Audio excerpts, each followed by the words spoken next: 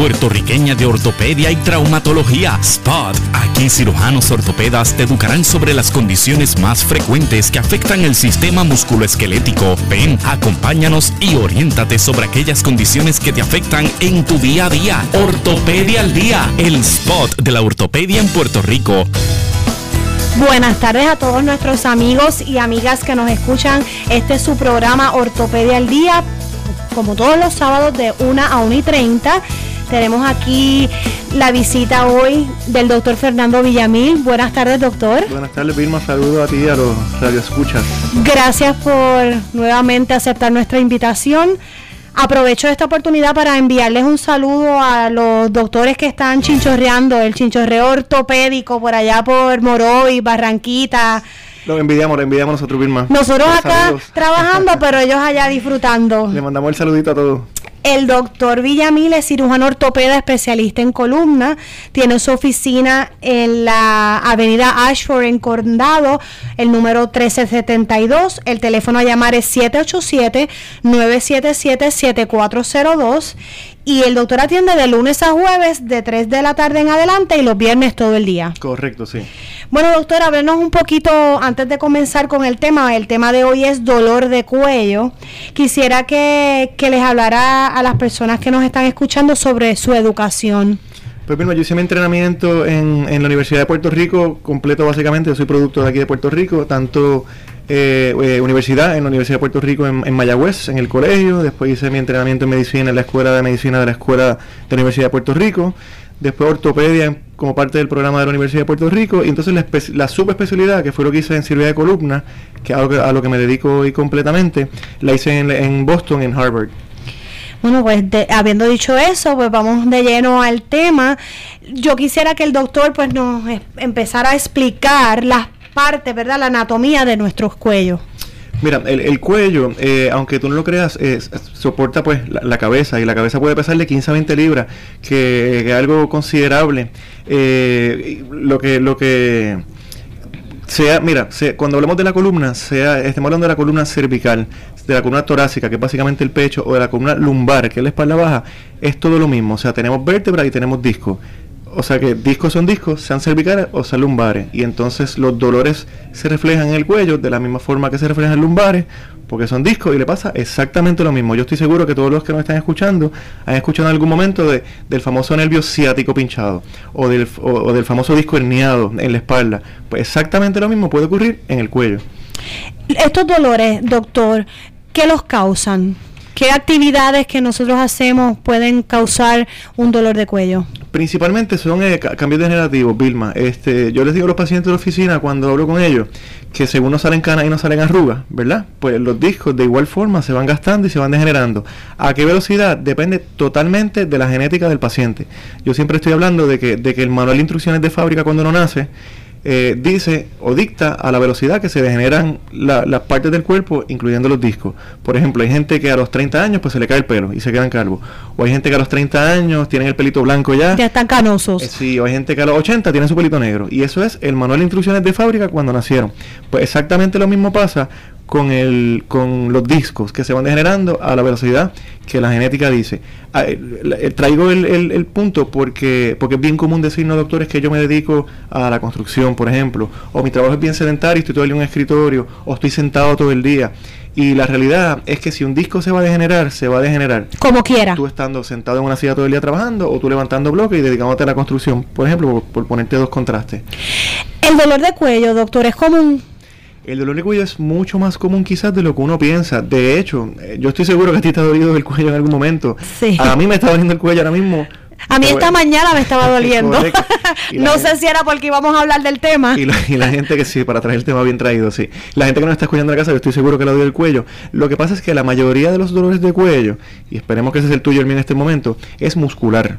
Principalmente posicional. Yo, por ejemplo, pues me dedico, ¿verdad?, operando, pues, posiciones, ¿verdad?, de estas media extrañas de postura, que entonces los músculos pues se trancan, ¿verdad? El famoso monotrepado, por hablar, ¿verdad?, con los términos que uno conoce en la calle, no es otra cosa que un músculo que se tranca, un espasmo.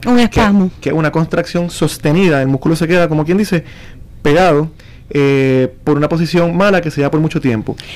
Y los espasmos es para protegernos. El espasmo en realidad es como un mecanismo de protección para el cuerpo, correcto. O sea que si tú tienes una inflamación, por ejemplo, de un disco, tu cuerpo es inteligente, ¿verdad? Y que hacen tus músculos, se trincan como para protegerte. El problema es que duele, porque es una contracción sostenida del músculo que duele.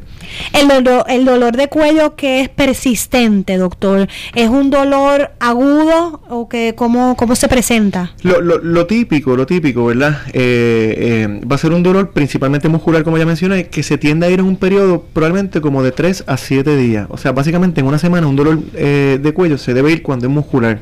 El tratamiento para este dolorcito, que el que nos va a dar al 90% de la gente en realidad en algún momento pueden tener un dolor de cuello de espalda, se le va a ir con tratamiento bien conservador, que es básicamente ir a la farmacia y comprarte un antiinflamatorio, quizá un relajantito muscular, descansar por un periodo de 3 a 4 días, o sea que tampoco es tirarte en la cama 2 semanas. Esto aplica tanto para el cuello como para la espalda. Y entonces al tercer o cuarto día tratar de empezar a retomar las funciones de tu diario vivir en la medida que tú puedas ir llevándola. O sea que empiezas, claro, obviamente poco a poco. Traigo este punto y es bien importante ustedes en sus casas que lo escuchen y que lo entiendan, porque está probado por estudios que cuando a un paciente le duele el cuello o la espalda y están más de 3 o 4 días sin realizar sus funciones, el retorno a esas actividades se hace más largo y más difícil.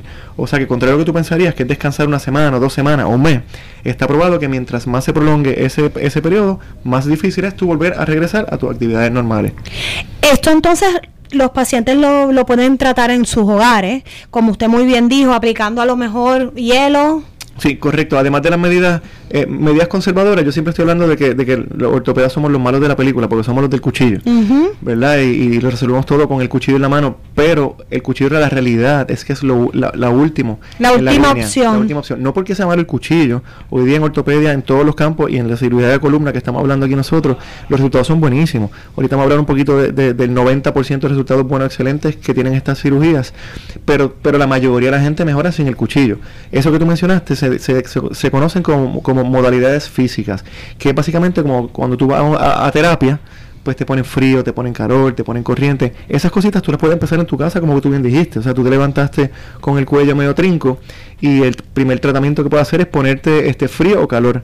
Y entonces, lo más seguro que estás preguntando en tu casa, ¿me pongo frío o me pongo calor? La respuesta es la pregunta. Esa es la pregunta de los 64,000 chavitos.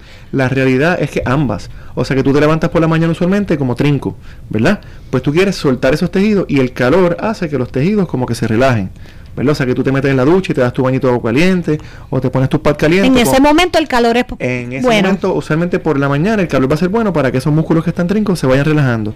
Durante la tarde o la noche, que entonces ya te diste la paliza durante el día, esos músculos entonces tienen el espasmo y esa inflamación del día. Entonces ahí es que el hielito o el pad frío te va a ayudar porque hace que el frío baje. O sea que, Vilma, en otras palabras, caliente por la mañana pues para calentar y por la tarde frío pues para enfriarte después de la paliza del día. ¿Cuándo es el momento que una persona debe decidir visitar al cirujano ortopeda? Cuando se le presenta un dolor de cuello. Sí, usualmente va a llegar al ortopeda referido por algún otro médico. O sea que tú no es que te duele el cuello y sales corriendo para el cirujano, ¿verdad? Ortopeda en este caso. La primera línea de defensa probablemente va a ser ir a un fisiatra. El fisiatra es un médico especialista en rehabilitación que te resuelve el problema sin el cuchillo. Entonces aquí viene, pues, empezar con la primera línea, que va a ser probablemente una receta, un medicamento recetado, antiinflamatorio o relajante muscular. De ahí puedes recomendarte unas terapias que van a incluir pues, esto que hablamos de corriente, calor, frío, modalidad física, ejercicio, Vilma, importantísimo, el ejercicio.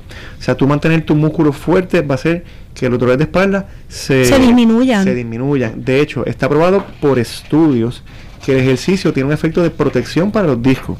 Está bien, contrario a los que le va a decir todo el mundo por ahí en sus casas. Estén bien atentos a esto. O sea, el vecino te va a decir, incluso por algunos médicos que no sean especialistas, que quizás no tienen tanto conocimiento de esto, te van a decir, no, tú tienes la espalda media mala o el cuello medio malo. Para de hacer ejercicio. Para de hacer ejercicio, tú no puedes levantar ni un papel del piso. No, Vilma, está probado por estudios que el ejercicio tiene un efecto de protección para los discos. Y es positivo porque mantiene esos músculos fortalecidos. Correcto. De ahí fuiste a un fisiatra. Si los dolores persisten, la mayoría de los dolores, como te dije, en una semana se va a ir si es muscular. Si el dolor persiste y pasa más de 1 o 2 semanas, pues entonces uno empieza a sospechar que sea otra cosa, que no sea simplemente un espasmo muscular, que es un problemita del disco que está degenerado. Y ahí empieza entonces probablemente el fisiatra o quizás hasta tu médico primario a hacerte entonces estudios ¿verdad? Prueba que la línea de entrada sería una radiografía sencilla, unas placas, Vilma. Quizás pueden ir un poquito más allá y recomendarte de entrada una resonancia magnética, que es un MRI. El MRI es lo que nos va a dar más detalles de cómo están esos discos y cómo están las estructuras blanditas, que son los nervios, si están pinchados. Por lo que me está diciendo, pues entonces la mayoría de las personas que visitan su práctica con dolores de cuello son personas mayores. De todo, Vilma. De todo. Increíble, sí. Claro, uno piensa, pues las canas y las arrugas pues no salen cuando estamos más viejitos, ¿verdad? Pero no necesariamente. No necesariamente.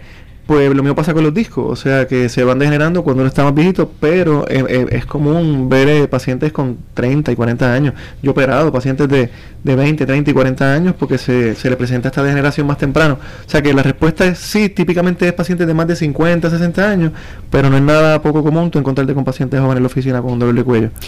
Cuando llegan a su oficina, ¿cuál es lo primero que usted le hace? Me imagino un examen físico y luego si no se ha hecho las placas o la resonancia magnética, pues ese es el próximo paso. Se le enviaría, si ya cuando entonces pasan a la oficina del cirujano ortopeda, ya es pensando quizás en una solución que sea un poquito más invasiva, y entonces sí, ahí sí, si no trae estudios, hay que hacer los estudios porque definitivamente hay que identificar la causa. Tampoco salimos corriendo con el cuchillo, Vilma. El paciente puede llegar a mí después que vio el fisiatra y las terapias no le mejoraron, y yo probablemente lo envíe a un especialista en manejo del dolor. Que son los famosos bloqueos que tú has escuchado en tu casa, lo más seguro, que son las inyecciones estas que te dan. Bueno, y valga la aclaración, no son simplemente inyecciones, que hay una diferencia entre lo que es una infiltración, que eso es lo que te hace quizás tu médico primario, que te inyecta, o tu fisiatra, o tu reumatólogo, que no está mal, te puede poner antiinflamatorio en forma de inyección inyectable, pero eso no es un bloqueo. El bloqueo lo hace un especialista en manejo de dolor, que puede ser un anestesiólogo o puede ser un fisiatra que tenga esta subespecialidad. Y el bloqueo es básicamente, Vilma, una inyección que va dirigida al área donde sospechamos que sea el problema. O sea, en otras palabras, al disco que estamos viendo o los discos que estamos viendo que están degenerados. Esto se hace con una máquina de rayos X donde el paciente se acuesta y ese médico especialista está poniendo esa agujita mirando en una pantalla de televisión exactamente dónde es que está entrando esa aguja, el punto, y en qué disco que está malo. O sea que yo le puedo decir, mira, pues tiene la C5 degenerado, pues vamos a poner un bloqueo, una inyección en C5. Hablando de las Cs, ¿verdad? Aquí volviendo atrás un poquito al repasito de la anatomía, la C es de cervical, ¿verdad? O sea que tenemos 7 cervicales, desde C1, C2, C3, C4, C5, C6 y hasta C7. Entre estas cervicales es que están los discos. O sea, cuando hablamos de un disco, hablamos del disco que está entre C4 y C5. ¿Está bien? O sea que los discos están entre vértebras. La vértebra, que es el hueso, es la vértebra C5, pero recuerden que el disco está entre vértebras. O sea que cuando le hago esta aclaración porque es mucha confusión. Doctor, tengo la C5, el C5 herniado, el C6 herniado. No, tú tienes entre C5 y C6. Está herniado ese disco que está en el medio. Y esos bloqueos, doctor, vamos a preguntar porque me intriga, ¿cuántas veces se puede hacer una persona un bloqueo? Mira, te puede hacer 1000 bloqueos. Lo que pasa es que, claro, como todo tiene sus efectos secundarios, porque un bloqueo no deja de ser un medicamento, que son, la realidad es que son mínimos. Yo personalmente le digo a los pacientes que puedes tratar como hasta 3 o 4 bloqueos, probablemente en un periodo de 2 a 3 meses, si no funciona. O sea, yo tengo pacientes que se han dado un bloqueo. Yo tengo un amigo mío personal que venía hablando por teléfono antes de entrar por acá, hace 10 años se dio un bloqueo. Y nunca más. Y hasta el sol de hoy. Y él camina, yoguea, bucea, camina con Raymond 6 días, hace todo lo que te puedes imaginar, y se dio un bloqueo hace como 10 años, un solo bloqueito. Si ese primer bloqueo no funciona, pues en un periodo de 2 a 3 meses tú puedes tratar un segundo. Yo llego como hasta un tercero, quizás hasta un cuarto. Lo que pasa es, Vilma, que tú te puedes dar muchos más, pero si un bloqueo no funciona, o un segundo o un tercero, pues no vamos a seguir insistiendo en algo, ¿verdad? Que no hay que buscar un remedio. No vamos a seguir, ¿verdad? Dándonos contra la pared, contra el mismo sitio. Así que entonces ahí uno sigue buscando la próxima alternativa. Vamos a una pausa. Les recordamos que estamos conversando con el doctor Fernando Villamil, cirujano ortopeda, especialista en columna. Tiene su oficina en la avenida Ashford, número 1372, y el teléfono es 787-977-7402. Ven, acompáñanos y oriéntate sobre aquellas condiciones que te afectan en tu día a día. Ortopedia al Día, el spot de la ortopedia en Puerto Rico. Noti 1630 tiene su propio canal de videos en YouTube. Buscando videos en Noti 1630 en YouTube. Busca reportajes, videos de noticias exclusivas, de opiniones y descarga. Noti 1630 en YouTube. Suscríbete ahora y accede a todo lo que tenemos para ti. Somos Noti 1630, primeros con la noticia.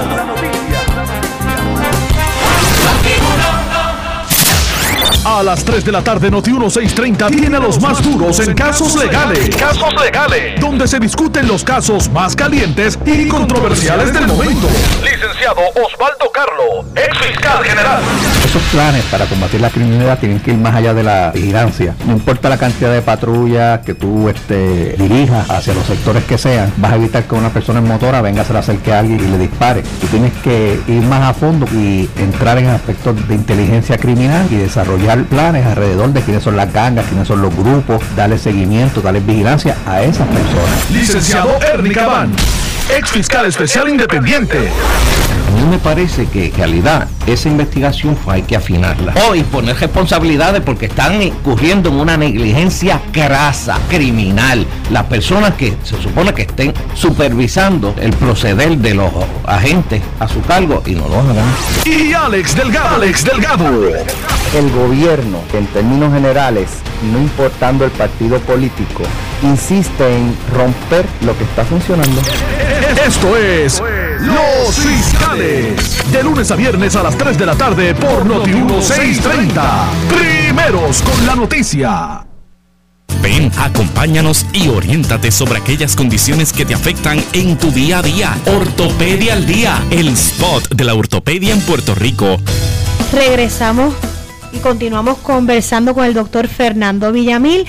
Les recordamos a todas las personas que nos escuchan que se pueden comunicar al 787-758-7230. Tenemos aquí al doctor en vivo. Cualquier pregunta, duda o alguna anécdota, comentario que quieran compartir con nosotros, pues aquí estamos para recibir la llamada. Bueno, ya el doctor explicó la anatomía del cuello, las causas que pueden hacer que sintamos dolor. Y tenemos una llamada, doctor, vamos a tomarla. Buenas tardes, está en el aire. Sí, buenas tardes. ¿Puede bajar el volumen de su radio, por favor? Claro que sí.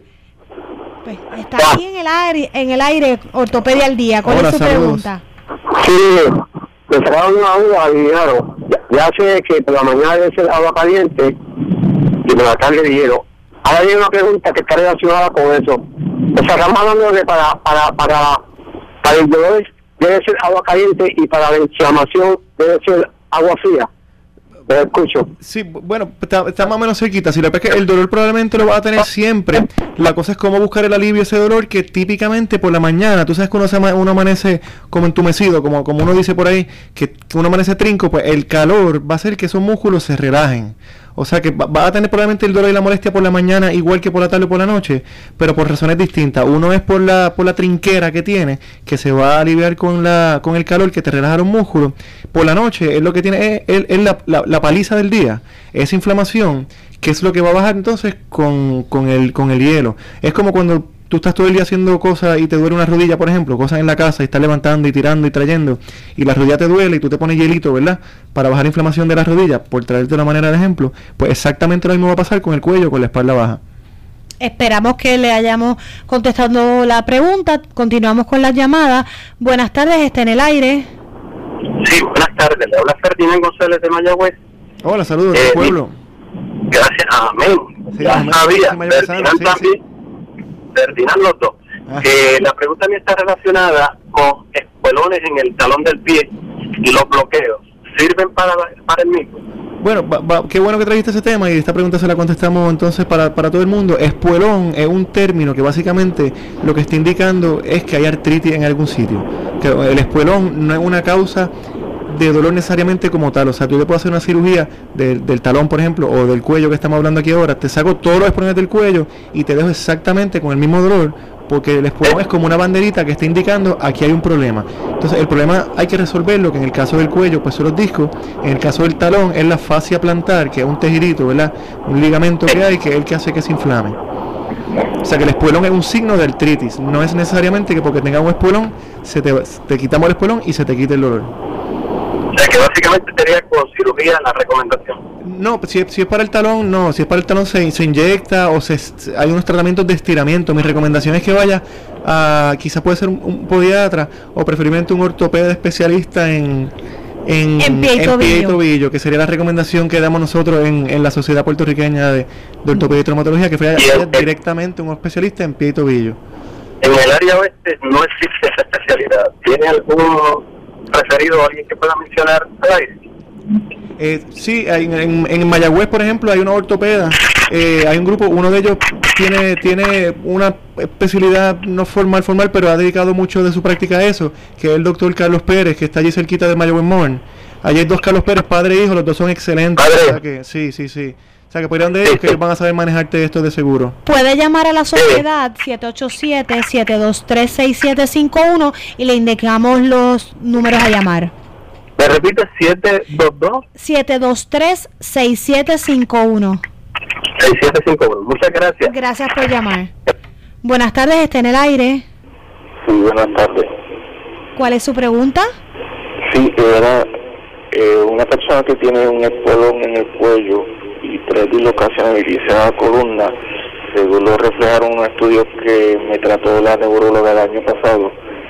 ¿Debe ser un ortopeda que opere o un neurocirujano? Tremenda pregunta, eso es tremenda pregunta. Mira, la realidad es que los ortopedas y los neurocirujanos nos solapamos un poquito en cuanto a tratamiento de la columna, ¿verdad? Puede ser cualquiera de los dos. El ortopedo típicamente, pues quizás si es un problema de una deformidad como escoliosis, por ejemplo, corrección de problemas de deformidad, el ortopeda quizás tiene un poquito de más expertise. Cuando es problema del nervio como tal, el cerebro o el cordón espinal por dentro, que son tumores y esas cosas, ahí el neurocirujano tiene un poquito de más experiencia. Pero cuando son problemas de discos, lo clásico, ¿verdad? Discos, espuelones, ese tipo de cosas, puede ser tanto un ortopeda especialista en columna como un neurocirujano. O sea que cualquiera de los dos para tu problema en específico. Esperamos, ¿verdad?, que el caballero enganchó, así que continuamos la llamada. Buenas tardes, está en el aire. Sí, buenas tardes. Sí, ¿cuál es su pregunta? Mi pregunta no va referido a la espalda, sino que la referida tiene que ver con eso, pero es que yo soy corredor de maratones. Entonces yo tengo me lastimé un tendón, fui un fisiatra y me dio terapia y me daba terapia por mi cuenta, pero que sigue molestándome el tendón. No sé si es preferible un ortopeda o porque tengo un ortopeda que me hace una inyección ahí. Sí, cuando tú dices el tendón, ¿es algo en el pie, tú dices, como el talón por allá abajo? En el talón de Aquiles. Sí, el talón de Aquiles, no, sí, ahí tienes que ir a un ortopeda. Sin duda, quien tienes que ir es un ortopeda si ya con el fisiatra no has podido resolver el problema. No, con el psiquiatra no resolví. No, pues sin duda, un especialista, preferiblemente un especialista en pie y tobillo, pero eso es un problema que un ortopeda quizás que trate de todo, rodillas, caderas, pies y tobillos te puede atender. O sea que cualquier ortopeda que te quede quizás más cerquita, pero sin duda, un ortopeda el que te tiene que ver ya. Pues está bien, gracias. A la orden. Gracias por llamar. Buenas tardes, está en el aire. Sí, buenas tardes. Yo quería hacer una pregunta al doctor, si es posible. Mira, una persona que tiene anemia crónica de más de un año, por ejemplo, ¿cómo afecta eso al sistema esqueletal, o sea, los huesos, en la necrosis, lo que le llaman necrosis, que la degeneración, ¿verdad?, de las condiciones de artritis, vamos, en general, y de hueso, de rotura de hueso, ese tipo de cosas en personas mayores, especialmente la anemia, hablando. Esa es la pregunta. Si me lo puede contestar, pues, y si tiene algo que ver también con la gota que le da a la gente en esa área también de los pies. Gracias. Sí, bueno, ahí traiste 3 temas distintos. Anemia. Gracias. Anemia no es una causa de degeneración como tal ni de artritis. El asunto es que si tienes anemia hay que ver por qué tienes la anemia, ¿verdad? Papá Dios, ¿verdad?, te cuide, pero que no vaya a ser en la anemia, pues hay tumores o cánceres que causan que la hemoglobina baje. Si hay un tumor, un cáncer, pues puede metastatizar al hueso, por ejemplo, y ahí entonces hay una afectación directa del hueso. En el caso de la columna, pues es relativamente común que cánceres, por ejemplo, como de colon o de próstata, metastaticen a hueso, o de seno, por ejemplo, en el caso de la mujer, y entonces el hueso se pone frágil y puede haber fracturas. O sea que la anemia no es una causa de problemas de hueso directamente. Lo que está causando la anemia es lo que causa entonces el problema también al hueso. Gota, eso es otra historia diferente, eso es un problema que se tiene que atender probablemente con tu médico primario o el reumatólogo. Rara vez requiere que un ortopeda tenga que usar el cuchillo para resolver el problema de gota. Esperemos que eso te haya contestado ahí bastante. Gracias. Buenas tardes, está en el aire. Buenas tardes. ¿Puede bajar el volumen de su radio, por favor? Sí, cómo no. ¿Cuál es su pregunta? Ajá. Yo quiero, primeramente, muy importante, darme los números de ese doctor, porque sí. Yo he estado pidiendo a Dios que yo pudiera conocer un doctor, porque el dolor que tengo es tan fuerte. Yo tuve una caída hace 10 días. Me fui de frente porque yo sufro de vértigo, y al caerme de frente pues me hice un chichón ahí en la frente. Me llevaron a una emergencia, me hicieron el CT scan y salió bien, ¿verdad? El CT scan, pero yo he quedado en cama. Yo llevo más de 10 días en cama, no puedo hacer nada en la casa porque el dolor de las cervicales, porque yo tenía discos herniados en las cervicales, el dolor es tan fuerte que no puedo hacer nada, y tengo un enfermo en la casa que es mi esposo, y entonces no hay lo que hacer. Eso me ha llevado como a una depresión. Le vamos a dar el teléfono del doctor, 787-977-7402, y también le voy a pedir que llame a la sociedad y se comunique para ver cómo le podemos conseguir una cita pronto. Sí, que te trata de buscar la forma de que alguien, puedo ser yo por ejemplo, pero yo estoy en Condado, no sé cuán cerca estás de mi oficina, pero necesitas hacerte un MRI del cuello, y aquí entonces voy a contestar la pregunta, porque esa pregunta es bien interesante. Hay una condición, Vilma, y los que nos escuchan, cuando los discos están degenerados, pueden pinchar el cordón espinal, ¿verdad? Cuando se pincha algo lumbar, pues el famoso ciático, que es un dolor de pierna, que hay pacientes que me dicen, doctor, yo aguanto el dolor de pierna, pero a mí el cuchillo no me coge ni para el caramba. Cuando es cervical no se pincha el ciático, se puede pinchar el cordón espinal. El cordón espinal es lo que envía los mensajes del cerebro al resto del cuerpo. Entonces, cuando ese cordón se pincha, esos mensajes del cerebro al resto del cuerpo se empiezan a afectar. El problema es que el paciente no se da ni cuenta, y muchas veces ocurre como la pacientita que nos llamó, que ella estaba relativamente bien, se dio una caída y de momento ahora se encuentra que no puede moverse y no puede caminar, y es porque ese cordón espinal se pincha. Ustedes recuerdan, por ejemplo, el caso de Sandra Saiter, ¿verdad? Que todos queremos mucho en Puerto Rico. Sandra Saiter, jovencita, ella tuvo un solo accidente, de un solo cantazo se le pinchó el cordón y perdió todas sus funciones, se quedó sin caminar. Eso fue un solo cantazo. Pues cuando hay artritis y ocurre a edad más avanzada, ese cordón espinal, en vez de ser un cantazo bien grande como le ocurrió a Sandra Saiter, es como si fueran muchos cantacitos más pequeñitos, pero por mucho tiempo. Y en vez de perder las funciones de un solo cantazo como las perdió ella, y el dolor sale a la parte de la frente. Sí. Yo tengo toda la cabeza que no puedo. Bueno, ya les digo, estoy aquí que te lleven a sala de emergencia. Mi recomendación sería que te llevaran a sala de emergencia. Y ¿otra vez? Bueno, y que te hagan un CT scan del cerebro si no te lo han hecho. Me hicieron un CT scan de la cabeza. Ok, ¿y saliste bien? Salió bien. Ok, pues lo próximo sería un MRI cervical, un MRI del cuello, hay que hacértelo. Sí. Con relativa, no hay que salir corriendo hoy, ¿verdad? Pero con relativa premura, o sea que no pasaría esta semana quizás. Sí, ya de esta semana porque es demasiado. Sí, pues llame a la sociedad 787-723-6751. Espérate, y ahí 723-6751. 723-6751. Y se identifica el lunes, puede llamar para orientarla y para ayudarla. Ay, se lo agradezco porque tengo un marido en cama y y aquí estamos comiendo comida comprada y es muy cara. Bueno, pues gracias por llamar y esperamos la llamada para lo felicito porque ese doctor es de Dios. Dios lo cuide y lo guarde. Amén, gracias, y usted que se mejore pronto. Okay. Bueno, doctor, ya estamos en el final de nuestro programa. Vamos a tener que hacer un segundo programa para que nos hable sobre el tratamiento quirúrgico cuando se presentan estos dolores de cuello que se han manejado de una forma conservadora y no ha dado resultado, y entonces ya pues el próximo paso es el cuchillo. Porque que estén pendientes, que estén pendientes, que nos falta hablar del cuchillo, que eso es importante, y son cirugías que tienen recuperaciones rápidas, con resultados buenos, excelentes, en más de 90-95% de la gente, así que ese tema tienen que escucharlo. Buenas tardes y que pasen buen día, buen fin de semana. Hasta luego. Tú escuchas Noti 1630. Primeros con la noticia. Noti 1630 es la estación de noticias que te mantiene informado de todos los acontecimientos del día a día. Entra ahora a notiuno.com desde tu celular o cualquier dispositivo con acceso a internet.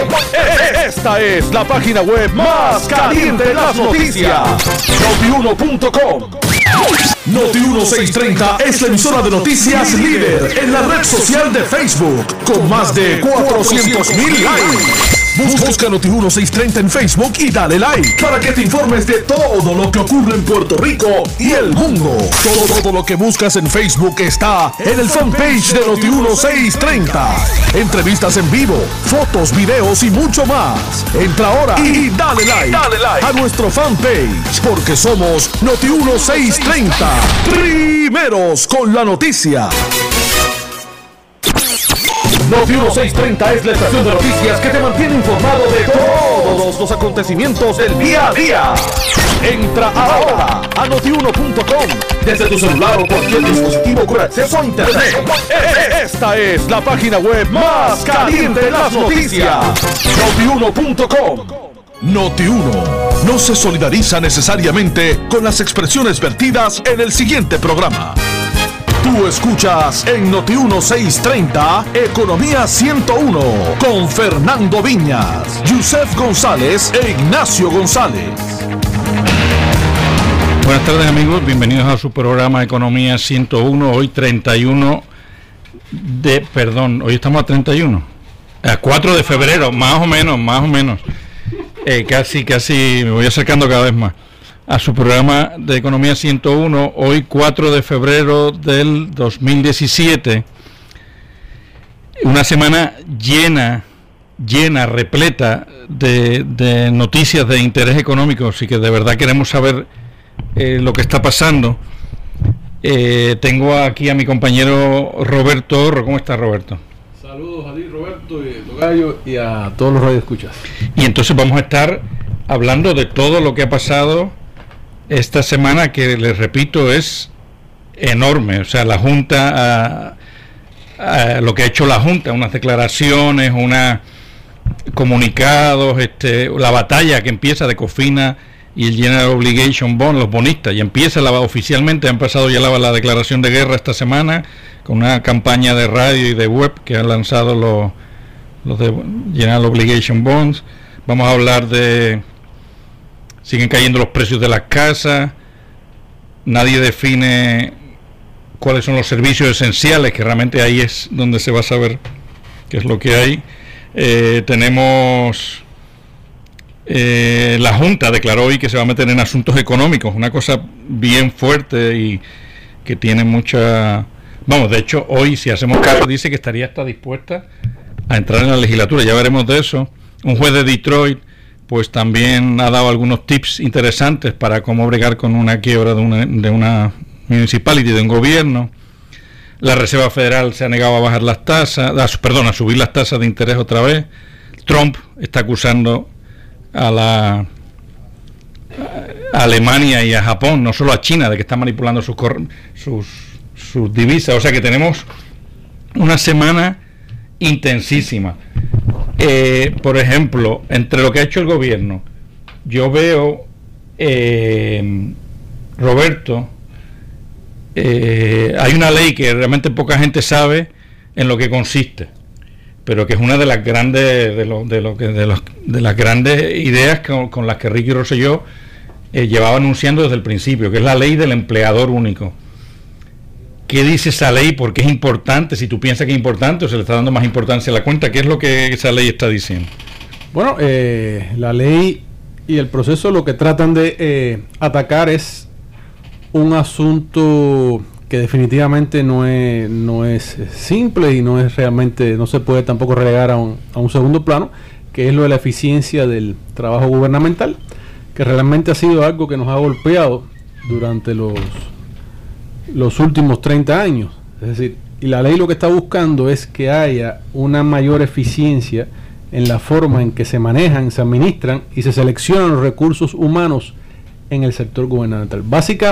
Básicamente, para resumir, se crea mediante ley una oficina que se llama Oficina de Administración y Transformación de Recursos Humanos, que va a operar, digamos, sería como una gerencia central de empleo para las agencias públicas, con la excepción de los municipios y las corporaciones públicas. Entonces, ¿qué va a permitir? ¿Cuál sería la función de esta agencia? Pues esta agencia es la que va a recoger las necesidades de empleo de las distintas agencias, es decir, ya ese proceso de reclutamiento y esas necesidades o esa selección de personal no se va a hacer de una manera tan descentralizada, sino que se va a trabajar con un banco de recursos centralizado, de forma tal también que el personal se pueda adjudicar o se pueda ubicar en aquella agencia que más lo necesita, y se eliminen toda una serie de dobles procesos y, digamos, lentitud que pueda haber en el proceso de asignación de los recursos. Y por otra parte, pues también facilitar que el empleo que se establezca sea realmente el que se requiere y el que se necesita. Así que desde este punto de vista es algo positivo. Pero es que yo digo, no sé qué positivo, con lo que tú has dicho, yo todavía no le veo lo positivo, porque estas macrosombrillas que se crean, todas las administraciones quieren hacer reorganización del gobierno creando una agencia sobre otra agencia. Todavía me acuerdo de Ocalar, una agencia, de hecho yo creo que se llama así, Oficina Central de Recursos Humanos del Estado Libre. Es la que se elimina.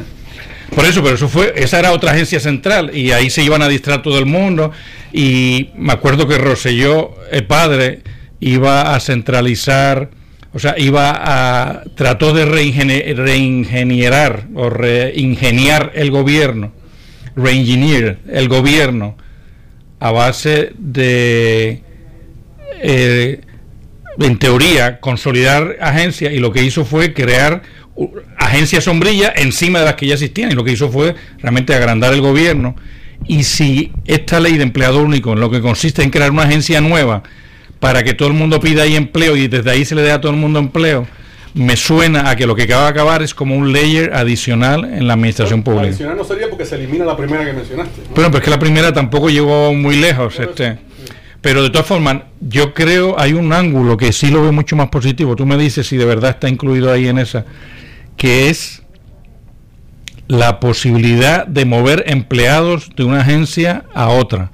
O sea, la idea de fondo, lo único útil, retiro lo dicho, lo más útil que yo le veo a esta ley de empleador único es que le da al gobierno la posibilidad de que si tiene unos empleados que están haciendo poco en OCPE, en una oficina de gerencia de permisos, los puede mover a Hacienda, los puede mover a salud, lo que sea. Eso está contemplado en la ley de empleador único, ¿tú crees? Ese precisamente es uno de los puntos. Es decir, que la agencia le solicite a esta oficina que tiene necesidad de un empleo, y entonces el empleador único o esta agencia central, la OATHR, pues pueda realizar esa adjudicación o esa relocalización del empleado según las necesidades que entienda que sean prioritarias dentro de ese mismo sector público. Y de hecho, para seguir criticando, porque para mí en el tema de esto es un tema, abrir una puerta, pero para mí el gran fallo de la ley 7, cuando Fortuño trató de despidió a un número X entre 17 y 30, entre 17 y 30, porque se recogieron miles, etcétera. el gran fallo que tuvo esa ley fue su aplicación, que fue tan nefasta. El concepto, pues lo mismo que están tratando de hacer ahora, reducir el tamaño del gobierno, pero la aplicación fue tan nefasta y se cometieron tantos errores precisamente por pretender que desde el centro del gobierno se podía decir quién iba a quedarse y quién iba a irse en cada una de las agencias, de todo, de Ponce, de Juana Díaz, de Sabana Grande. Eso, o sea, tratar de manejar el recurso humano tan centralizadamente no me parece muy inteligente. Algunas cosas sí se pueden, las cosas más mecánicas, nómina, contabilidad de beneficios, etcétera, pero la realidad de saber quién necesita adiestrarse y quién no, quién ha cumplido los requisitos de licencia y quién no, eso se hace mejor desde abajo, no desde arriba. Esa es mi opinión. Quizás en una coyuntura en la que aunque se ha ido recortando el empleo público, esto es importante que se sepa, es decir, se han perdido en el empleo, en total en el empleo público en Puerto Rico decenas de miles de puestos. Se ha reducido la nómina gubernamental durante los últimos 10 años en no menos de 50,000 empleados, ¿no? Pero digamos que en una circunstancia donde todavía se reconoce que hay ineficiencia, que hay un personal que resulta excesivo en algunas áreas, pues bajo esa premisa, bajo ese supuesto, pues entonces digamos que la efectividad de esta oficina pudiera ser un poco mayor. Una vez entonces llegamos a un extremo donde, como bien tú dices, ya se empiezan a corregir esas deficiencias, pues entonces lo que puede ser que aparezcan serían el lado negativo que estás mencionando. Del centralismo excesivo. Que hay un lado negativo en el sentido de que entonces ya realmente un agente central no pueda tener toda la información ni conocer realmente, tener toda una capacidad para manejar y para conocer las necesidades, reclutar el nivel de conocimiento, la preparación, las cualificaciones técnicas que se requiere para cierto empleo. Bueno, yo esta semana se lanzó una campaña de los bonistas de obligaciones generales atacando a los bonos de Cofina. Yo quisiera, Roberto, que tú nos dijeras un poquitito qué es esto, una batalla de bonistas, que son bonistas de obligaciones generales, que son bonistas de Cofina, y por qué están peleándose unos contra otros. Hay una página web que han creado los... Bueno, lo que están alegando es que ha habido una de ¿Quién está los alegando? Bonistas generales, alegan los que son el grupo de bonistas que tienen bonos de obligaciones generales, pues alegan, lógicamente, se quejan de una prioridad que ya está demostrada y una ventaja que han adquirido los tenedores de los bonos de Cofina, en el sentido de que se le da una prioridad. Definitivamente ya se ha cristalizado la prioridad a los tenedores de los bonos de Cofina. ¿Pero qué son bonos de Cofina? Pues Perdona. Estos bonos de Cofina, si hacemos un poquito de historia, se remonta al 2006. La administración de Aníbal. Exacto, de la Aníbal Acevedo Vilá, en el marco del nacimiento incluso del IBU, ¿no? Del impuesto de valor y uso, que lo que se buscaba era precisamente, como ya había se había llegado al límite de la cantidad de deuda que se podía emitir constitucionalmente, o digamos la cantidad. ¿Cómo era ese límite? La cantidad era un porcentaje ya ¿el 15%? establecido del o sea, la Constitución de Puerto Rico pide o exige que no se emita más deuda que la que se pueda pagar con el 15% de los ingresos del gobierno, y a ese límite se había llegado ya en el 2006. En el 2006. Entonces, ¿qué trucos se inventaron para bypassar ese límite? Precisamente, y ese es el planteamiento del grupo de bonistas de obligaciones generales, que ellos señalan que Cofina es un truco o un artificio para violar o para soslayar, pasar por alto o bypass, como se dice en inglés, lo que era la Constitución. ¿Y en qué consistía ese truco? Se estableció entonces se emitió una deuda que estaba respaldada por ese nuevo instrumento impositivo que era el IBU. Entonces se le asignó una cantidad fija o un porcentaje de los recursos de los recaudos del IBU para pagar los bonos de Cofina. Entonces, ¿por qué es que plantean que es un artificio? Porque se suponía que ya todos aquellos bonos generales pues también iban a estar respaldados por los ingresos del gobierno, y de pronto de la noche a la mañana aparece un nuevo instrumento impositivo que era el IVU, y entonces de ese instrumento lo que hace es que se separa una categoría de esos recaudos que supuestamente, de no haber existido COFINA, pues todos iban a parar a ese fondo general y todos los bonos hubieran siendo bonos de obligación general. Pero entonces dentro de ese gran paquete de bonos de obligación general, como ya no había más espacio para emitir más, se crea se separa parte de ese pote de los recaudos del IVU para entonces no tener que ir contra el porcentaje del presupuesto y crear como un fideicomiso aparte, es decir, una cuenta aparte que es en la cual se van a depositar esos ingresos, o unos ingresos que serán los ingresos del IVU por los primeros 6 meses, que iban entonces a respaldar estos bonos. Entonces, pues, ¿en qué consiste el artificio? El artificio es que esos ingresos del IVU en realidad son ingresos que son partes del gobierno, que lo que ha hecho, desde los recaudos del gobierno, que lo que se le ha hecho fue se le hizo una separación, ahí se podría decir una separación especial, o se creó un fideicomiso especial, y eso va en detrimento, es decir, en el momento en que explota esta situación de la deuda, pues eso va en detrimento de los tenedores de bonos generales, porque ellos son los que han perdido prioridad, mientras que los de COFINA siguen recibiendo honrados, su dinero. Se sigue honrando esa deuda. De hecho, esta semana se pagaron 200 millones de pesos estos bonistas de COFINA, más de 200 millones de pesos. Vamos a hacer una pequeña pausa y regresamos en breve. Esta es Noti 1630. Primeros con la noticia. Noti 1630 tiene a uno que viene sin miedo. Y llega en las tardes a decir las cosas como son. Ustedes no han podido administrar este país. Cuando yo digo ustedes, las dos administraciones, rojo y azules. Lo mejor del año nuevo es que terminó la administración de García Padilla. Esperemos que el que entra sea un poquito más responsable. Con solamente eso, ya hay ganancia. Haciendo las preguntas que el pueblo quiere y las que nadie se atreve a hacer.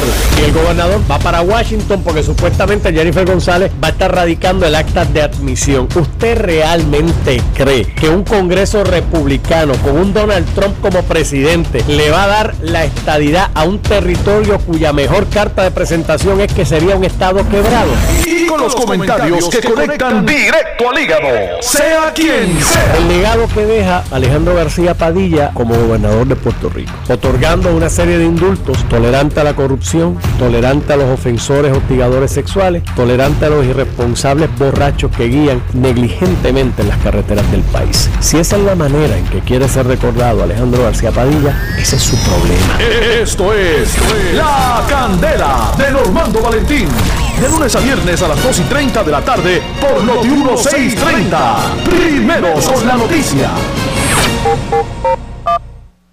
No te pierdas este domingo de 9 a 10:30 de la mañana el programa Medicina Alternativa con Ernesto Herger, director de la Clínica de Medicina Alternativa. Tenemos temas de salud, prevención, entrevistas, opiniones y preguntas del público. No te lo pierdas todos los domingos de 9 a 10:30 de la mañana el programa Medicina Alternativa con Ernesto Herger, director de la Clínica de Medicina Alternativa. 751-7799, 751-7799, 751-7799.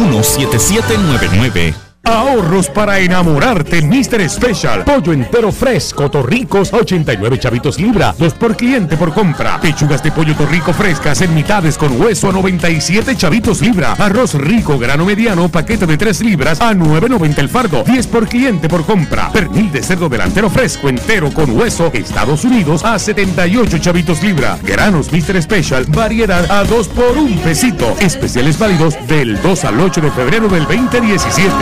Otro nuevo año, otro nuevo reto, una nueva ruta. World Best 10K San Juan, la carrera 10K con certificación Gold Label en Puerto Rico, llega a ti en su 20º aniversario, este próximo 26 de febrero partiendo desde San Juan. Este año, en honor a nuestro Iván Poch Rodríguez. ¿Qué esperas? Inscríbete ya. Entra a nuestra página en Facebook, World Best 10K San Juan, y sé parte de la historia. World Best 10K San Juan. Córrelo o camínalo.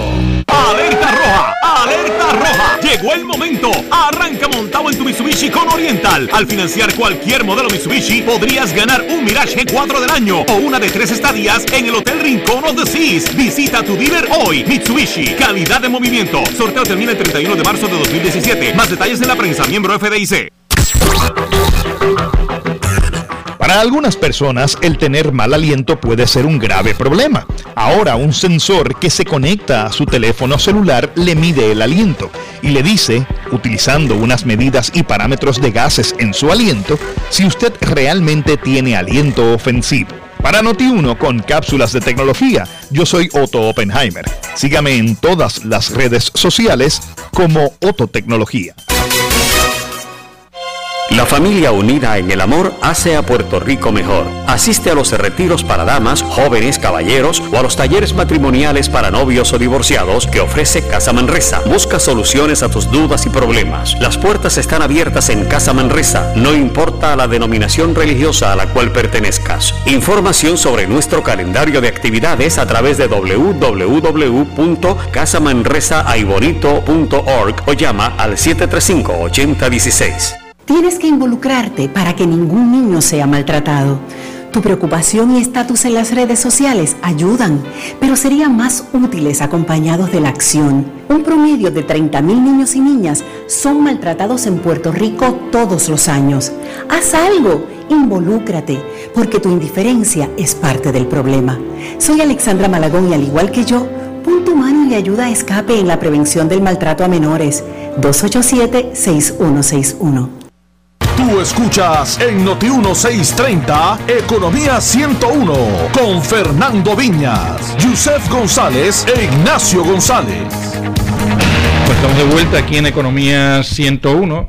Recuérdense, estamos viviendo momentos únicos en la historia de Puerto Rico. Se están barajando ideas que nunca nadie soñaría que se fueran a estar pensando y discutiendo. Y usted tiene que estar enterado de lo que está pasando. Entonces, alguien tiene que explicarle, porque las cuestiones que están pasando son cuestiones financieras y económicas que no se entienden así como así, no es como la política, todo el mundo entiende lo que es el poder y cómo se consigue y cómo se hace quedar mal al otro. Esas son cuestiones más fáciles de entender. Las cuestiones económicas no, usted tiene que escuchar Economía 101 y si no lo puede escuchar, tiene que entrar, porque el sábado por la tarde no puede, tiene que entrar a nuestra página economía101.com y escuchar el programa grabado o leer los artículos que publicamos, porque tiene que estar enterado. Están pasando cosas demasiado importantes y estamos hablando en concreto de Cofina. Roberto Torro nos estaba explicando cómo Cofina fue un artificio legal para poder bypassear el límite que tiene la Constitución de Puerto Rico, de que el gobierno no puede coger más deuda a la que pueda pagar con el 15% de sus ingresos, que es parecida a la que tiene el gobierno federal para prestarle dinero a la gente. Tú no puedes tener más deuda a la que puedas pagar con el 28% de tus ingresos. Al gobierno de Puerto Rico, cuando se fundó el ELA, cuando se hizo la Constitución, se autoimpuso el límite del 15%, todavía para tener más disciplina fiscal.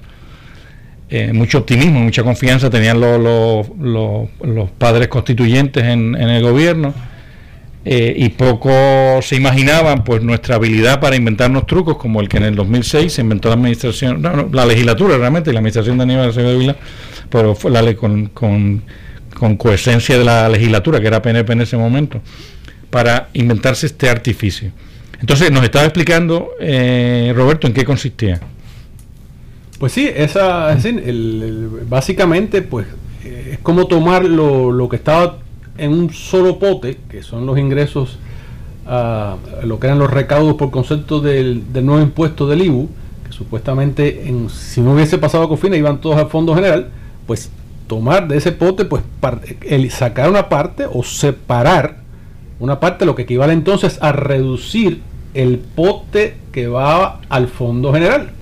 Y por eso es que está precisamente es la disputa, por eso es precisamente este conflicto entre estos dos grupos, porque hay un grupo que ha sido privilegiado y en medio de una crisis, y hay otro grupo que es el que está aguantando entonces todo el embate, se puede decir, es el que está aguantando todo el temporal por la crisis fiscal que está pasando Puerto Rico, pues es el grupo de los tenedores de bonistas generales. Entonces eso es lo que desata precisamente unos están asegurados, otros no. Es como cuando en una familia hay, digamos, que esa separación entre algunos hijos. Unos se les exige que sigan realmente autoridad, peligros, riesgos, etcétera, mientras que otro está permanece intocable.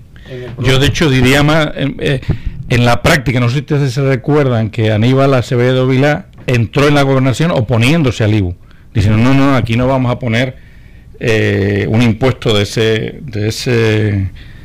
tipo.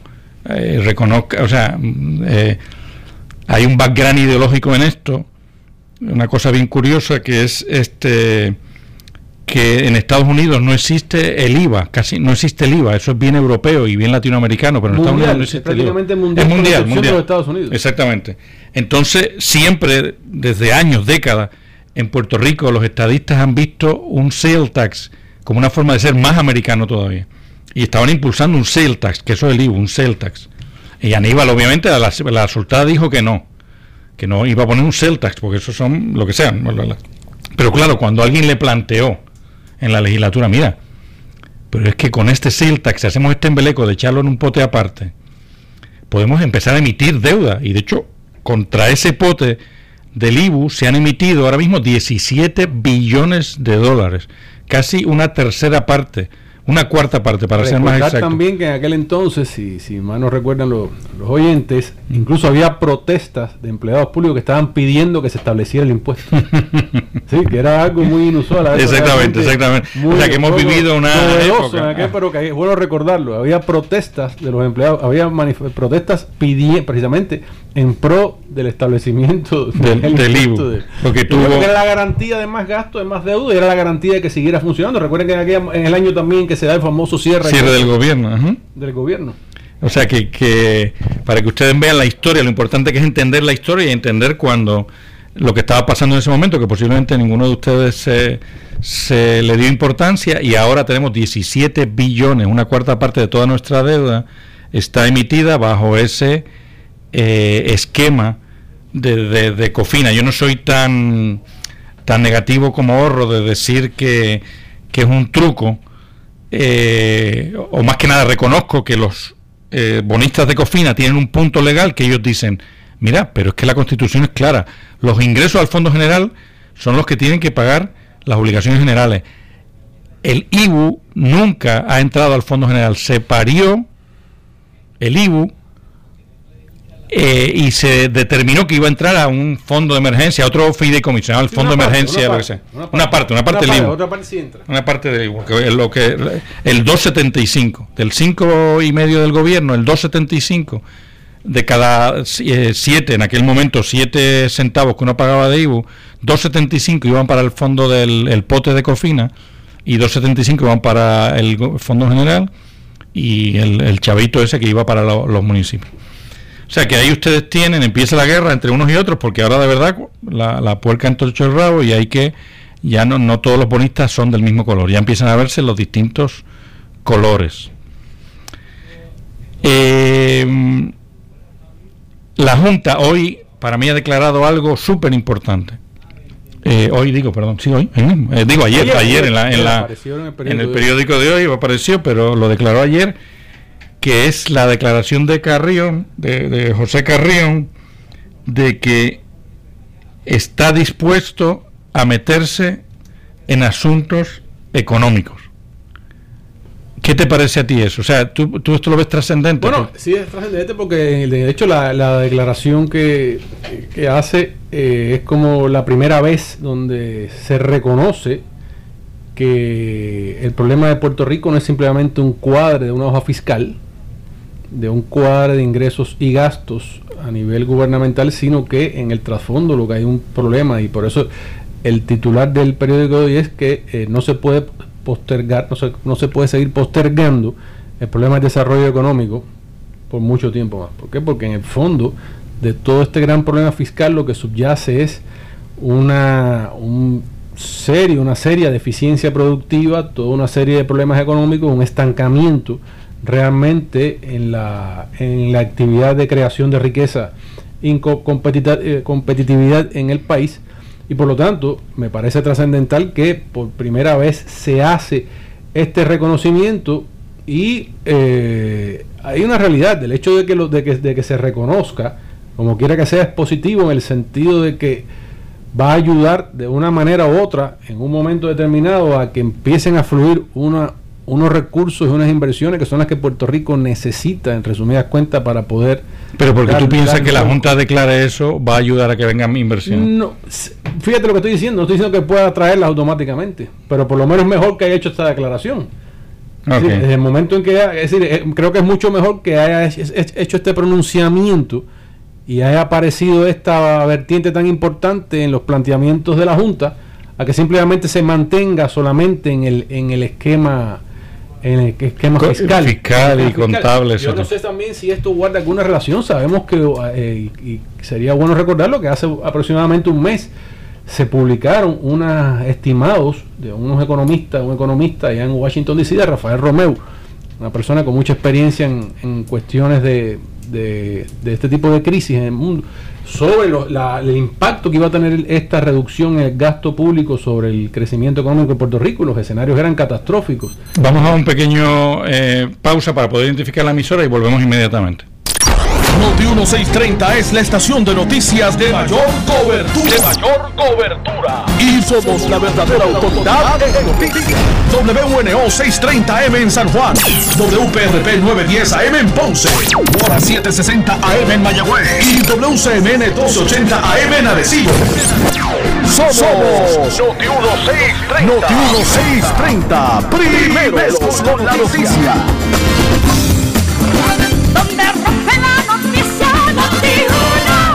Tú escuchas en Noti 1630 Economía 101 con Fernando Viñas, Yusef González e Ignacio González. Estamos aquí de nuevo con ustedes. Ya mismo vamos a tomar llamadas que van a poder hacer al 758-7230, pero quiero, antes que Roberto nos acabe de explicar por qué es tan importante el que la Junta de Control Fiscal haya declarado que está dispuesta, o sea, que quiere montar una reunión solo para hablar de estrategias económicas y que quiere impulsar este asunto, cuando la ley promesa realmente lo único que contemplaba en la Junta era que se dedicara a cuadrar el presupuesto. Bueno, la ley contempla el cuadro del presupuesto, y lo primero que habría que pero la ley también contempla que tienen que ser cuatro presupuestos balanceados en línea o en fila. Uh-huh. Y ciertamente cuadrar 4 presupuestos en fila, cuando las primeras proyecciones, los primeros escenarios sobre el impacto que tendrían estos recortes en los 2 años inmediatos, un estudio que entiendo que fue encomendado por la Junta, es lo que entiendo, no conozco mucho los detalles, pero sé que se hace el estudio, y lo hizo un economista y un personal que tiene mucha experiencia en este tipo de trabajo con otros países.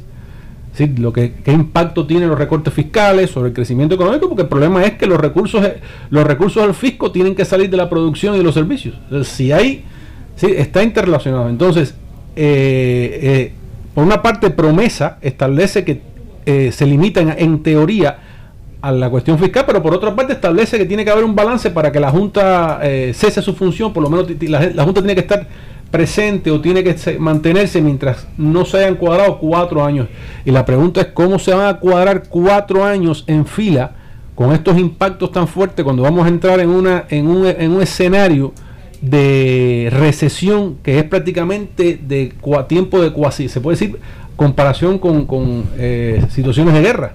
Es decir, esa recesión de 2 dígitos, estamos hablando, yo estuve tratando de hacer algunas averiguaciones y revisando, son lo que pasó en Argentina a principios de siglo, por la tremenda debacle económica que tuvieron.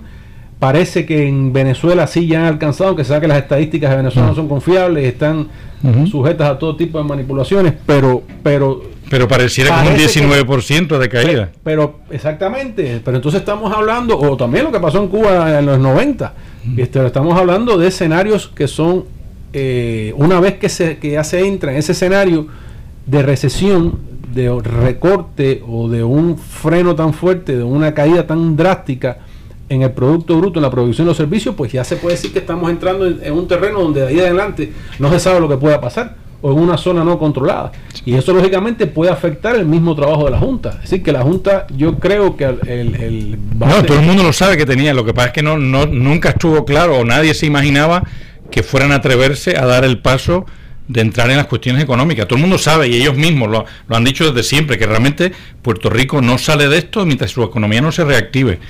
Pero claro, ellos no tenían un mandato para reactivar la economía, ellos tenían un mandato para cuadrar el presupuesto. Claro. Que se hayan atrevido a dar ese paso es realmente bold, por lo menos bold, sí, y positivo, sí, yo entiendo, ¿no? Que definitivamente.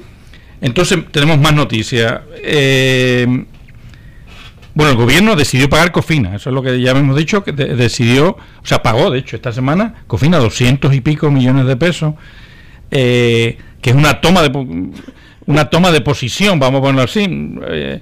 Yo estaba ayer hablando con otro economista bien, que realmente lo decíamos, no más que una toma de posición, realmente es como seguir la inercia. Más vale cuando se vayan a imputar responsabilidades por los desmanes y los destrozos que ha habido en estos años, pues este gobierno quizás dice, mira, yo pagué a Cofina porque siempre se ha estado pagando Cofina y nadie ha dejado de pagarlo, pero... No, y la ley lo dice, es decir, hay un fondo, hay un pote establecido, esa es la verdad, ese es el punto. Pero está en una ley de emergencia fiscal, o sea, el gobierno podía haber dicho, no vamos a pagar a Cofina, pero sin embargo... Eso es lo que parece que es extremadamente complicado en estos momentos debido precisamente a la forma en que se manejó ese instrumento. No, pero es que si dices que es complicado legalmente, más complicado es no pagar un GO, que en teoría no debería pagarse nada en este país hasta que no se pague un bono de obligación general, según la Constitución. Bueno, o sea que no se puede decir ir con argumentos legales porque más legalidad tiene un bono de obligación general. Pero bueno, no, o sea, eso está up for grabs. O sea, todavía no se sabe. El gobierno ha decidido seguir pagando a Cofina y dejar de pagar a los bonos de obligación general. Eso vamos a dejarlo por ahora ahí. O sea, cada uno interprete lo que quiera. Yo tiendo a interpretar que es dejarse llevar por la inercia. O sea, no querer jamaquear el palo todavía, porque el gobierno tiene su agenda fiscal y ponerse ahora a cambiar las cosas, el status quo de lo que se está pagando y lo que no. Bueno, eso es tirando la toalla al gobierno. Mucha gente podría decir que 220 millones de pesos hubieran resuelto un par de cosas en este panorama que tenemos. Un juez de Detroit, el juez Gerald Rosen, tuvo una conferencia aquí en la Escuela de Derecho en San Juan, y hablando sobre la experiencia que él tuvo de mediador en Detroit, en la crisis de Detroit. Bueno, Detroit, a diferencia de Puerto Rico, bueno, para empezar, Detroit, la deuda que tenía eran 18 mil millones de dólares contra 70 mil, 18 mil contra 70 mil que tiene Puerto Rico. Tenía Puerto Rico cuando empezó la crisis. Son 700.000 habitantes también, más o menos. Son 700.000 habitantes. Y en unas condiciones incluso hasta peores, diría yo, porque lo que se quedó en la ciudad es una gran porcentaje de las personas que no pagan impuestos. Toda la pobreza, o sea, estos movimientos que se autoalimentan, que se dan mucho en las ciudades, movimientos de autodescomposición o de autorrevitalización que se dan en las ciudades, pues se dio en Detroit, y una ciudad que se descompuso completamente. Y entonces no se resolvió con una junta de control fiscal, que mucha gente piensa que tuvo en Detroit no hubo una junta de control fiscal. En Detroit hubo un capítulo 9, una quiebra, que a los estados, a los municipalities de Estados Unidos se les permite irse a la quiebra por el capítulo 9 de la ley de quiebra. Y Detroit se fue por un capítulo de quiebra y hubo un juez, creo que se llama Rhodes, que manejó y fue repartiendo el dinero entre los bonistas, los pensionados, los servicios públicos, etcétera. Y este hombre dice que estaba bien contento de cómo se manejó la cuestión en Detroit. Este juez, Rosen, que habló aquí en San Juan, pero dice una cosa que me llamó mucho la atención, que una forma que ellos usaron para de verdad poder mitigar el daño a los acreedores es pagarles con propiedades en Detroit, que en ese momento no valía mucho, 2013, pero que se sabía que iban a subir de valor inmediatamente que se saliera de la quiebra la ciudad. Entonces nosotros podemos pensar, oye, Puerto Rico tiene un mercado de bienes raíces, porque es una isla de un solo limitado y tiene un mercado de bienes raíces súper sofisticado. Y un mercado de bienes raíces que ya ha sido descubierto por algunos de los grandes inversionistas del mundo en bienes raíces. Le hace Paulson y Poultry, que ya están comprando propiedades decaídas, etcétera, y revitalizándolas y haciendo dinero ya con Ciudadela, etcétera, etcétera. Entonces nosotros nos podíamos plantear, a la vista de todas esas propiedades abandonadas en la Roosevelt, en la Piñero. Ese es un denominador común, si se puede decir, entre la situación que tenemos acá en Puerto Rico y en Detroit, que hay una cantidad, digamos, un stock significativo de propiedades abandonadas, en desuso, en ruinas. Es decir, que sí sería interesante ver cómo operó en Detroit esa opción, esa alternativa de utilizar como recurso esas propiedades, como activo, como un recurso de esas propiedades abandonadas, porque lo cierto es que aquí también existe. Y aquí tenemos ahora una ley que se aprobó recientemente para darle a los municipios la oportunidad de, si una casa está abandonada y los dueños no la mantienen, declararla estorbo público y quedarse con ella y destruirla, lo que sea. Si tú logras hacer una cuadra completa de casas que están desusadas, tú puedes de verdad traer un inversionista que entre las propiedades en cuatro solares de verdad quiera hacer algo, pueda hacer algo en los centros de los pueblos. Eso es un buen punto lo que estás planteando de que sean no solamente una propiedad aislada, sino poder traer realmente o crear unos espacios ya más grandes, ¿no? de propiedades, porque realmente los inversionistas que vienen lo que están interesados es en hacer proyectos que tienen una cierta envergadura y necesitan no una simple casa o un pequeño terreno, sino necesitan realmente espacio. Y es la imagínate que 4 locales de la Roosevelt se puedan embargar o comprar 4 locales a la vez, tumbarlo y darle un storefront de eso, de 200 pies a una tienda. Tú dices, es un sitio, la Roosevelt es un sitio privilegiado. Cuando Puerto Rico vuelva a levantarse un poquitito, la Roosevelt va a ser un sitio privilegiado. No, incluso en medio de esta lo curioso es que en medio de esta situación de crisis vemos cómo coexisten el cierre y el abandono de unas propiedades, pero otras se compran y se revitalizan, incluso ya dentro de en estos mismos años difíciles. Pues es curioso cómo surgen algunos proyectos interesantes que han permitido primero la compra, la revitalización de algunos de estos lugares que estaban abandonados, lo cual es precisamente aunque parezca un poco difícil de aceptar, es el porqué a veces de que tiene que haber estas crisis, ¿no? Es decir, si no hay estas disminuciones de precios, realmente no se puede pasar a esta nueva fase de inversión y a esta fase creativa o destrucción creativa. Así, si hay que demoler algo viejo para crear algo nuevo y más apropiado a las necesidades actuales. Vamos a dar un brinquito, Roberto, si te parece, al extranjero. ¿Te recuerdas que hablábamos de que no se sabe muy bien lo que iba a hacer Trump, porque había declarado tanto que saber lo que iba a implementar? Uno dice, bueno, vete tú a saber de todo esto que dice él, en unas elecciones que aguantan cualquier cosa, en las que no se pensaba que ni siquiera que él fuera a ganar. Pues vete tú a saber de todo lo que él dice, que en la práctica va a implementar. Bueno, pues ya empezamos a tener la respuesta, según en palabras de Roberto Dorro, el 105%. Sí, o sea, está implementando todo lo que dijo y más.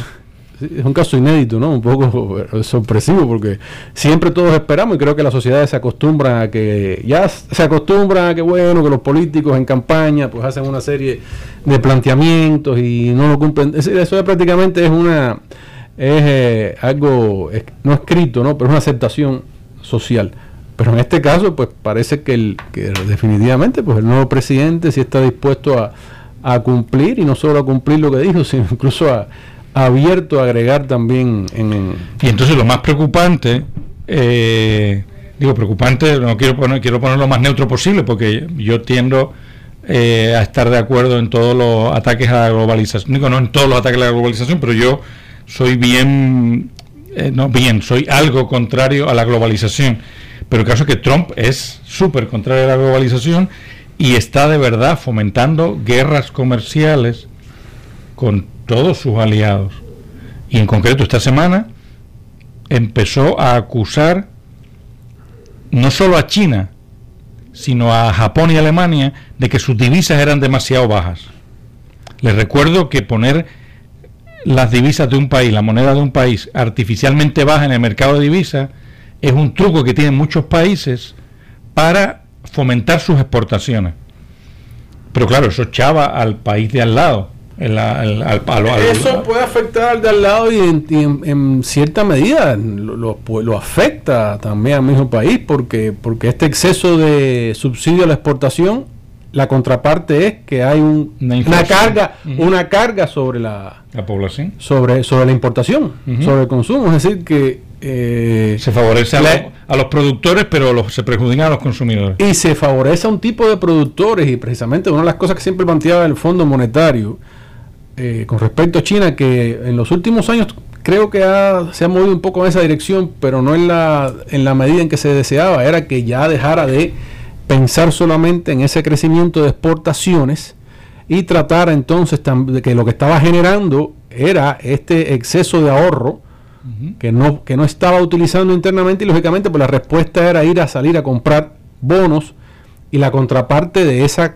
compra eterna de bonos era la emisión de deuda y la en Estados Unidos, y sabemos que esa emisión de deuda pues también va asociado a ya sabemos en Puerto Rico lo que es esa emisión de deuda. Estados Unidos es de los países del mundo también la tiene, con más deuda, tiene casi parecido a Puerto Rico, 110% de su producto bruto como deuda. Pero siempre se planteó que era necesario que China, en términos de equilibrio económico a nivel mundial, que mirara más hacia adentro, que pensara más en el consumo, que tratara de desarrollar el sector de servicios médicos, el consumo interno, la infraestructura interna, etcétera, etcétera, en el sentido de que eso iba a aliviar este problema de desbalance comercial con otros países, y a su vez se traduce también en una mejoría del nivel de vida de la pero además son cosas bien serias los efectos de esa política que ha tenido China, y que según Trump la ha tenido Alemania y Japón, de subsidiar su moneda para fomentar sus exportaciones, es que al crear esos ahorros, porque esa moneda extranjera, esa divisa que se trae, no se puede por razones económicas, no se puede gastar en el propio país, hay que gastarlo fuera, y eso ha provocado que China se haya dedicado a comprar empresas y activos por todo el mundo, y especialmente por África y por Latinoamérica, por todo el mundo, pero por África y Latinoamérica. Yo no quiero ni imaginarme si China, por ejemplo, una cuestión bancaria, que siempre es una cuestión ahí nebulosa si China por una cuestión bancaria tuviera que reversar completa esa política tuviera que traer a casa todos esos fondos que ha invertido por el resto del mundo, porque los necesitara, y le quitara a África todas las inversiones, esas carreteras que está construyendo con fondos chinos, etcétera, ¿qué es lo que pasaría? Pero vamos a una pequeña pausa y regresamos en breve. Tú escuchas en Noti 1630 Economía 101 con Fernando Viñas, Yusef González e Ignacio González. 2 de cada 3 personas con diabetes tienen mayor riesgo de tener un ataque al corazón o derrame cerebral. Nos orienta el doctor Rafael Rodríguez Mercado, secretario del Departamento de Salud. A medida que el índice de masa corporal aumenta, también aumenta el riesgo de sufrir enfermedad de las arterias coronarias. ¿Qué riesgos implican el sobrepeso y la obesidad para la salud? Detalles con el ingeniero José Olalde del Centro Médico Adaptógeno. Vivir con salud, con la periodista Luz Nereida Vélez, este domingo a las 10:30 de la mañana por Noti 1630. Auspicia Neumed Center, salud de primera.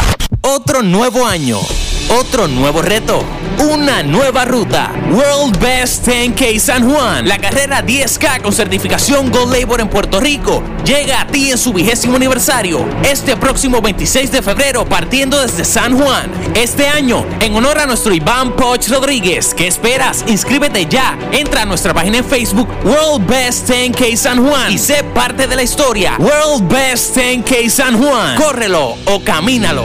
Mi esposo bebe con amigos después del trabajo, bebe en la casa a la hora de la cena y un poco más cuando miramos la televisión. Una orientadora me recomendó que asistiera a grupos de familia a Al-Anon. No quería ir a Al-Anon, pero me alegra haber ido. ¿La bebida de alguien le causa dolor? Le sorprendería lo que podría aprender de personas como usted en un grupo de familia Al-Anon. Llame al 1-888-4-Al-Anon o vaya a alanon.org. Noti 1630 presenta Truquitos Caseros con Josette Pagán. Dicen que Cleopatra tenía una piel tan suave como la seda. Mi abuelita no era Cleopatra, pero te aseguro que tenía una piel como porcelana. Su secreto, el aceite de coco. Qué sencillo, ¿verdad? El solo aplicar aceite de coco sobre tu piel, luego de bañarte, dejará tu piel suave, sedosa y envidiable. Además, te ayudará a prevenir las estrías, dando un suave masaje circular en el área. Trátalo por lo menos una semana y me cuentas. Te aseguro que verás la diferencia. Hola, soy Josette Pagán y estos son mis truquitos caseros en Noti 1630. Y recuerda que todo lo que necesitas para tu salud, belleza y hogar lo puedes encontrar en casa en truquitoscaseros.com y en noti1.com. Reconoce lo que te hace feliz y concéntrate en llenar tu día de esas pequeñas cosas o actividades que te gustan. Mejorarás tu ánimo y sacarás el estrés de tu vida. Un mensaje de Uno Radio Group, empresa netamente puertorriqueña. Tú escuchas en Noti 1630 Economía 101 con Fernando Viñas, Yusef González e Ignacio González. Bueno, estamos ya en la última sección de nuestro programa Economía 101 con Roberto Horro y Bobby López. Y recuérdense que nos pueden ver en Facebook en radio.economía 101 y en nuestra página web en economía101.com. Y esta semana también ha sido importante, digo, ha pasado desapercibido para muchas noticias porque es el no hacer esta semana lo que no ha hecho la Reserva Federal. La Reserva Federal es el Banco Central de los Estados Unidos, que se encarga por ley de manejar un poquitito la política monetaria, o sea, la emisión de dinero, vamos a ponerlo de esta forma. Y la Reserva Federal esta semana decidió no hacer nada, es decir, no subir las tasas de interés. Eso para mí, muchos de ustedes estarán contentos. Si mira, estaba pensando comprar casa, más fácil que se venda mi casa porque la estoy buscando para mudarme y necesito vender mi casa y cuando los intereses estén más bajos mejor. Para mí, el que exista esta posibilidad de que los gobiernos estén artificialmente poniéndole el precio a algo tan sensitivo como es el dinero, porque las tasas de interés es el precio de alquilar dinero. Un 6% de interés significa que para alquilar $100 por un año tengo que pagar $6 al que me lo prestó. Y entonces que el gobierno trate de manipular artificialmente un precio es horrible. Tenemos la crisis de Venezuela, un país riquísimo, que en la práctica se ha ido a la quiebra, entre otras cosas por la pretensión del gobierno de poder decir a cuánto se van a vender sus productos en los supermercados. O sea, manipular precios es una cosa súper arriesgada. Y siempre va a haber el bias de un político, cualquier decisor, a decir, no, todavía no estamos ready para que la gente pague de verdad los precios, ¿verdad? Todavía hay muchas casas que comprar, mucha gente que necesita, y siempre va a haber ese bias. Yo no sé, imagino que no estés tan de acuerdo conmigo, pues un poco heterodoxo, Roberto, pero ¿qué tú piensas de las tasas de interés, como están ahora mismo siendo puestas por la o no puestas por la Reserva Federal? Pero lo que se había adelantado el año pasado es que iban a hacer ellos, la misma Reserva Federal, lo que había adelantado, lo que había expresado cuando hizo el alza de diciembre, es que iban a haber aproximadamente 4 subidas de 0.25 este año. Es decir, que no todos los meses se podía esperar. Por lo tanto, la decisión de este mes yo diría que no es sorpresiva. Teniendo en cuenta además que la bolsa la economía, la bolsa, por lo menos el entusiasmo, que es una medida bien importante el optimismo de los empresarios, la bolsa está por las nubes. Sí, pero la racha de diciembre se paró. Es decir, hubo una racha inmediatamente, inmediatamente luego del resultado electoral, hubo una racha de la cual también se beneficiaron los bancos locales, que digamos que se duró aproximadamente un mes, y después de hace aproximadamente, después que llegó a finales de diciembre a su pico, se ha estabilizado y se está moviendo ahora estacionariamente en ese super alto de casi 20.000 en ese nivel. Entonces, lo cierto es que el hecho de que no la hayan subido no es necesario, no es sorpresa, en el sentido de que no se anunció que iban a hacer una subida todos los meses. Y de hecho, uno de los problemas para que se vea el impacto que tiene esto, a pesar de que habían anticipado, con todo lo que se había anticipado que se iban a subir en diciembre, que se suponía que ya los mercados estaban preparados, en el momento en que lo subieron también hubo un poco de desajuste ahí, y a quien más perjudicó fue nuevamente a los mercados emergentes, que se estaban recuperando un poco del impacto postelectoral o de este desbalance que hubo a favor de las acciones americanas luego del resultado electoral, y cuando ya más o menos estaban otra vez poniéndose, recuperándose, regresando al juego, pues viene este cambio que estaba esperado, esta alza de 0.25 que estaba esperada, y los vuelve como que les ocasiona otro retroceso. Otro retroceso. Porque el dinero salió de esos países emergentes hacia Nueva York. Exacto. Bueno, y no solo eso, sino de las acciones de la empresa hacia el mercado de dinero. Sí, lógicamente, siempre en la medida en que va subiendo la tasa,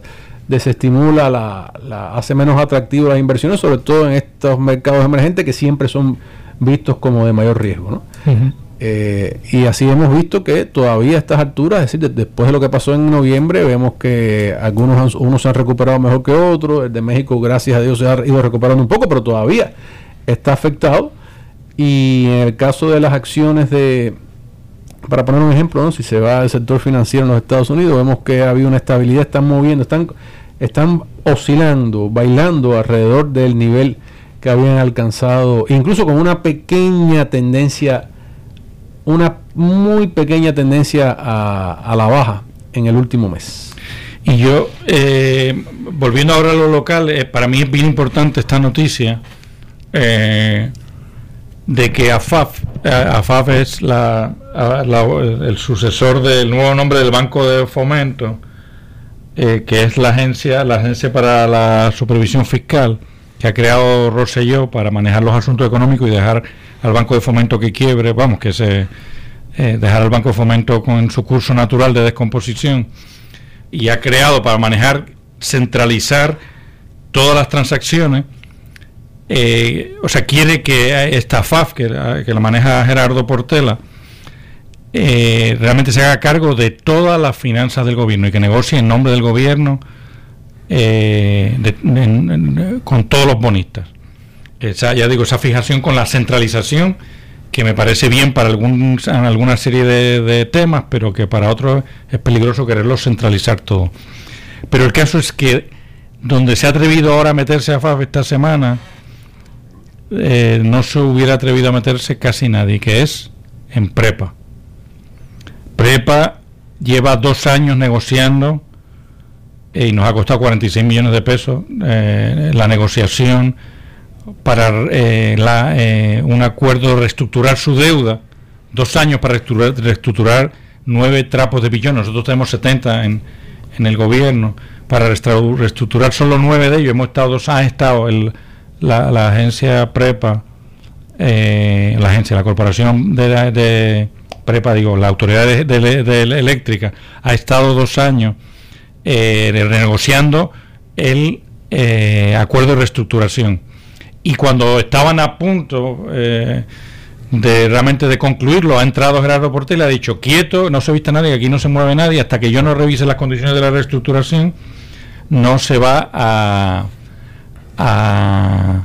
firmar ningún acuerdo de reestructuración. O sea que el gobierno de Rosselló está bien concentrado en coger control. Es una de las cosas que mejor hace el PNP, sobre todo que mejor hace Rivera Chat, el tema del control institucional, el control de las instituciones, y en concreto es enfático en que Prepa lo va a manejar el gobierno central. Ha destituido al de acueductos, y ahora va a destituir a Luis Benítez en la Autoridad de Energía Eléctrica, porque quiere tener control de todo asunto público en el gobierno. Bueno, hasta aquí, muchachos, hemos estado en nuestra sección primera de Economía 101. Ahora, después de la pausa, viene Yusel González con el área de finanza personal, y pueden también hacerle llamadas al 758-7230. Gracias y nos vemos la semana que viene. 1630 es la estación de noticias que te mantiene informado de todos los acontecimientos del día a día. Entra ahora a notiuno.com desde tu celular o cualquier dispositivo con acceso a internet. Esta es la página web más caliente de las noticias. Notiuno.com. A las 12 del mediodía viene el que